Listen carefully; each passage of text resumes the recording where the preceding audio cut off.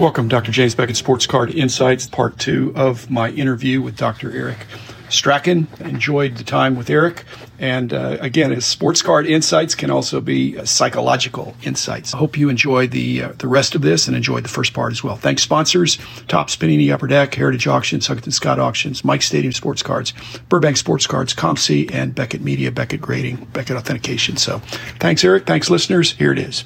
There was a point where I was thinking that SGC 10s looked like a really good opportunity. Somebody posted on Twitter that 2018 Topps Chrome was a great set, that they put out a lot of beautiful cards in that set. So I thought this is actually an empirical question. You could look at the graders and see, are the grades for 2018 Topps Chrome baseball cards higher on average than other sets? There's a very high percentage of PSA 10s relative to other years of Topps Chrome. But when I looked at SGC, their percentage of 10s was a lot lower than PSA. If you can buy SGC 10s for a lot less than PSA 10s, and it looks like they're handing out fewer of them, that seems like a real opportunity to turn SGC 10s into PSA 10s if you wanted to buy and sell them, right? Buy them, crack them, and sell them. That actually is an excellent strategy. Some people are doing that, not arbitrage. But Eric, it's a long-term strategy. Short-term, it probably doesn't work. Right. Because perceptions don't move that quickly. But if more people start doing that, the gap between 9s and 10s and the gap between 10s and 10s across companies, long-term, that could be a really good play. A PSA 10 is gem mint, but a BGS 10 is pristine, which is supposed to be another notch above that. The market, in some cases, values that, but in some cases does not put a premium. And so another approach on this is that you need a double-blind kind of a experiment. Yeah. On the other hand, you don't really have matched pairs. I've heard this argument before. People who are submitting cards, particularly modern cards, are submitting them expecting a 10. Now, I just bought a 1961 Fleer Ted Williams because I want the career stats on the back. I love that card. Bought it from my local card shop. But I'm not going to submit that for grading. I'll put it in a one touch. But you submit vintage cards, you're expecting the range between 1 and 10. But people submitting modern cards are expecting 10s, maybe 9. So I would say that there is a lot of matching in terms of who's sending what where, right? Like the people who are submitting to PSA and the people who are submitting modern cards to SGC and BGS, they're all expecting 10s. I think the samples are similar enough that people who say that you don't have matched sets, I think they are pretty closely matched conceptually, right? in a naturalistic experiment. Yeah. Now, you're speaking as a non-grader. What has happened in the last year is the rise of the pre-graders. Yeah. The bulk submitters. As the price of grading goes up, there's more scrutiny in advance. Some of these bulk submitters get a much higher percentage of 10s than others, because they're able to weed out those who are going to be certainly below a 9. That's a good point, because you could account for why PSA assigns more 10s to the cards if they are getting more bulk submissions. That's actually a great point that I hadn't thought of before about the difference. I would still say that the differences I was observing between PSA 10s and SGC 10s were significant enough that probably wouldn't account for it. I think it's the fact that SGC has a 9.5. But you make a good point that the bulk submitters are probably making a difference in the 10 rates. If you were to do an experiment and compared rates, you could have an evaluation, a rating, but some bulk submitters are a lot better than others. Right. Some of them are former graders or who have been asked to join these companies to be a grader because it's clear that they are really good at it. So their batting average for 10s, they're going to have 1,000 cards, but they're only going to submit 500. Right. Whereas some pre-graders are better than others in terms of accuracy. When we started out, Mark Anderson was one of the early leaders in our company. If 2 graders looked at it, he could find some stuff that the other people hadn't seen. Now, once it's pointed out to them, that's why he was our head grader for many years. He would point it out and they'd say, oh, I didn't tilt the edge that way. I didn't look at the corner from that angle, or I didn't see the surface blemish or the gum stain that is just faint, but it is there, and it's not a 10. I think BGS has a great esprit de corps because many of the guys that were there came under my regime are still there because they love working together, and it's very collaborative. That's not collusion, it's cooperation, and it's trying to protect the brand. Yeah. So if BGS or PSA or SGC got a reputation for leniency or mistakes, that's bad. And actually, what problems of grading can you fix with artificial intelligence. The idea that there are human graders good at essentially making small adjustments to their sense of the card's appeal argues against the necessity for artificial intelligence. A computer being able to do what human beings already do. So we as the human beings give the computer the algorithm how to determine what constitutes a 10 or whatever. But there's also the idea of machine learning where the computers themselves start to build their own algorithm based on data. But the funny thing, putting a lot of money into technology to do something that human beings can do pretty effortlessly, to detect the difference between a scratch and a line on a card. That's something that you and I could do. We don't need to be expert graders to determine that. Ultimately, it comes back to what does the human eye see when it looks at a card. Now, there are some things that the scans can detect that human eyes can't see, but I'm not sure I care about things that I can't see when I'm talking about a graded card, because it's supposed to be about eye appeal. Eye appeal, we are at not an inflection point necessarily. As we speak, the industry is evolving. The eye appeal is coming on strong, and the actual numerical grade, especially if it's cryptic, and it's hard to figure out why something had that low grade, they're going to pick the card that looks better. Yeah. And that messes up some of these analytical services that want to give a predicted price for a card in a certain grade. When I'm buying Topps Chrome rookies, I don't want anything below a gem mint. I can't really account for that. I just like the 10. Speaking psychology, there's something about being a perfect 10. Right. And that's why SGC and BGS are fighting against that ingrained thought that if PSA is a 10, that's a perfect 10. Yeah. But then an SGC 10 and a BGS 10 is a more perfect 10 because it's additional level above gem mint. But PSA is the volume leader, and they've established a standard in that sense. And so a PSA 10 is their best grade. Now, if PSA was to have a 10 plus, an 11, as Spinal Tap would say, it goes to 11. That would mess up the simplicity of their market leadership. Yeah. I don't think the individual examples that people can point out about cards, one being a 7 and looking better than an 8, I don't think that devalues the idea of grading, because that just is going to happen. Thinking back to your stats days, if you had inter-rater reliability above 80%, like that's considered almost perfect.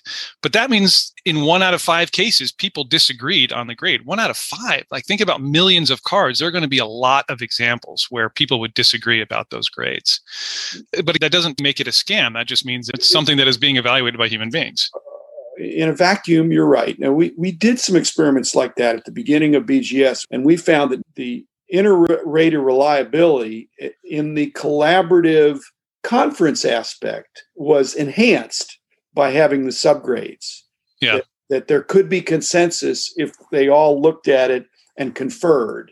If there's just one single grade and somebody says 7, somebody says it's an 8, reconciling that is trickier than having the 4 subgrades. When I was there, the really big cards, the influential cards, there was more than one person evaluating and grading it. Yeah. And they'd come to a consensus for a final resolution. So I think that helps with that.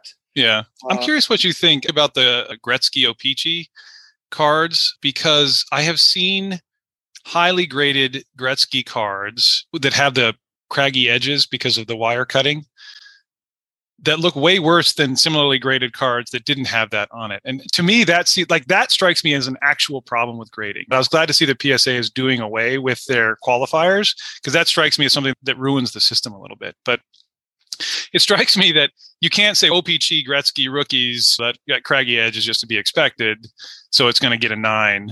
Whereas it seems like, no, that should get a 6, because there are Gretzky rookies out there that have clean edges. Those are the ones that should be 9s and 10s. Dilemma, because the clean edges were not, as Jeremy Lee of Sports Cards Live would say, they weren't pack pulled. The O-Pee-Chee cards. Oh, really? That's the way they came. So it was sheet cut later in many cases where you see the clean cut. And that's the big battle between BGS and PSA in their interpretations of that exact card. I think it's healthy to have more than one company doing grading. Yeah, for sure. And it helps to protect the industry in some of the ways you're going at, is that if a company is considered to be unreliable And this inter-rater reliability thing is going to be even a bigger problem if training of these new graders who are coming on like gangbusters. You hear about how these PSAs hired so many people. I just was talking to Jeremy at BGS. They're all greatly expanding and they're bringing in new people. Okay, right. Unless there's proper training and kind of an apprenticeship or something, you could have some mistakes slip out, which is very damaging to the brand. In fact, the damage to the brand is not for being too tough. It's like many things in psychology and psychometrics, is that the types of errors are not equally punitive. Overgrade is different than undergrading. I don't think that collecting is a nature thing, that you're born as a collector. Yeah. I think it's more of nurture. You see it, like for you, a friend brought you into it. This is interesting. You found you really enjoyed it. So there's a nurture aspect to it. I used to work with the Washington State Twin Registry. We were able to work with twins to do research on health and health outcomes because twins let you ask questions about nature and nurture contributions to human traits. And law number one of behavior genetics is everything is heritable. If you were to look at most human characteristics, personality, IQ, height, weight, all this kind of stuff, everything is heritable. So I would bet if we were to do a study of twins and their interest in collecting, we would find that it's somewhat heritable, that identical twins are more likely to both be collectors or both not be collectors than their fraternal twin cohorts. So there is something about it. Nurture is the bigger component. Yeah. But there is a heredity or a nature component. We talk about a collecting gene. Yeah. Everything is polygenic, right? There are multiple genes that contribute to these kinds of traits. And there's how genes get expressed, right? It's not just the structure of the DNA at a particular point, but it's also whether or not those genes get turned on and off. And that's something that our environment can influence in ways that we didn't know about 10, 15 years ago. Is there anything abnormal about the collecting psyche or noticeable that you've noticed in the last year and a half? Not that you've had any character or personality transformation, but to what extent is everything rational? No, it's not. But you wouldn't expect it to be, right? The idea that humans are utility maximizing rational beings is just demonstrably false. People make decisions based on what have been called heuristics, simple, fast rules that help us make decisions. They help us make decisions in relatively simple situations. And so the more complicated situations get, the more these heuristics tend to fail us. Collecting is not just going out and looking for the things that you want or the things that you think are going to escalate in value. It is listening to podcasts and it's going on Twitter and seeing what other people are saying. And all the FOMO just really influence us in ways that make us irrational beyond what we already are as irrational beings. And I think the anger that gets expressed on Twitter is very much irrational. And I've never really understood why people treat each other as badly as they do. Is the antidote having a safe community, or you're not advocating a pill? No, that's a whole other conversation that we won't get into. But yeah, community is great. Our local card shop, I love going there, talking to other collectors and just seeing what's going on. I think community is a really good way to do it. Definitions I've used for hobby is something you can pick up and enjoy at any time. Right. The problem is in the self-awareness, in the psychology aspect, is are you able to put it down? Exactly. Because if you can't put it down. In fact, I'm wondering if this episode that we've done here is insights, but isn't insight what psychology is about? About developing and self-understanding and other people understanding and development of, don't counselors try to help people with insight? Yeah, that's absolutely right. And I think, again, it relates back to grading. You want to be able to sit down with somebody and decide relatively quickly how you can help. Some of that the person's going to tell you. It's just like the card is going to show you what it's got, but the person is going to tell you what's going on, what the problems are. And every once in a while, there's things that you can't see with your eyes, you can't hear with your ears, that it takes some time to develop that insight to understand these patterns over time in people and in cards. There is that similarity for sure, where the fact that I've been doing this for 20 years, sitting down with people and listening to their stories and talking with them makes me different from somebody who's done it for 2 years. If you sat down with a grader and the grader showed you, again, it's like a disconfirmation bias. You know, when you hear from the grader, here's why this didn't get a 10, you're thinking, you're exaggerating that because people have difficulty being objective. Yeah. And I could grade your cards, you could grade my cards, and each one of us would think the other one was too tough.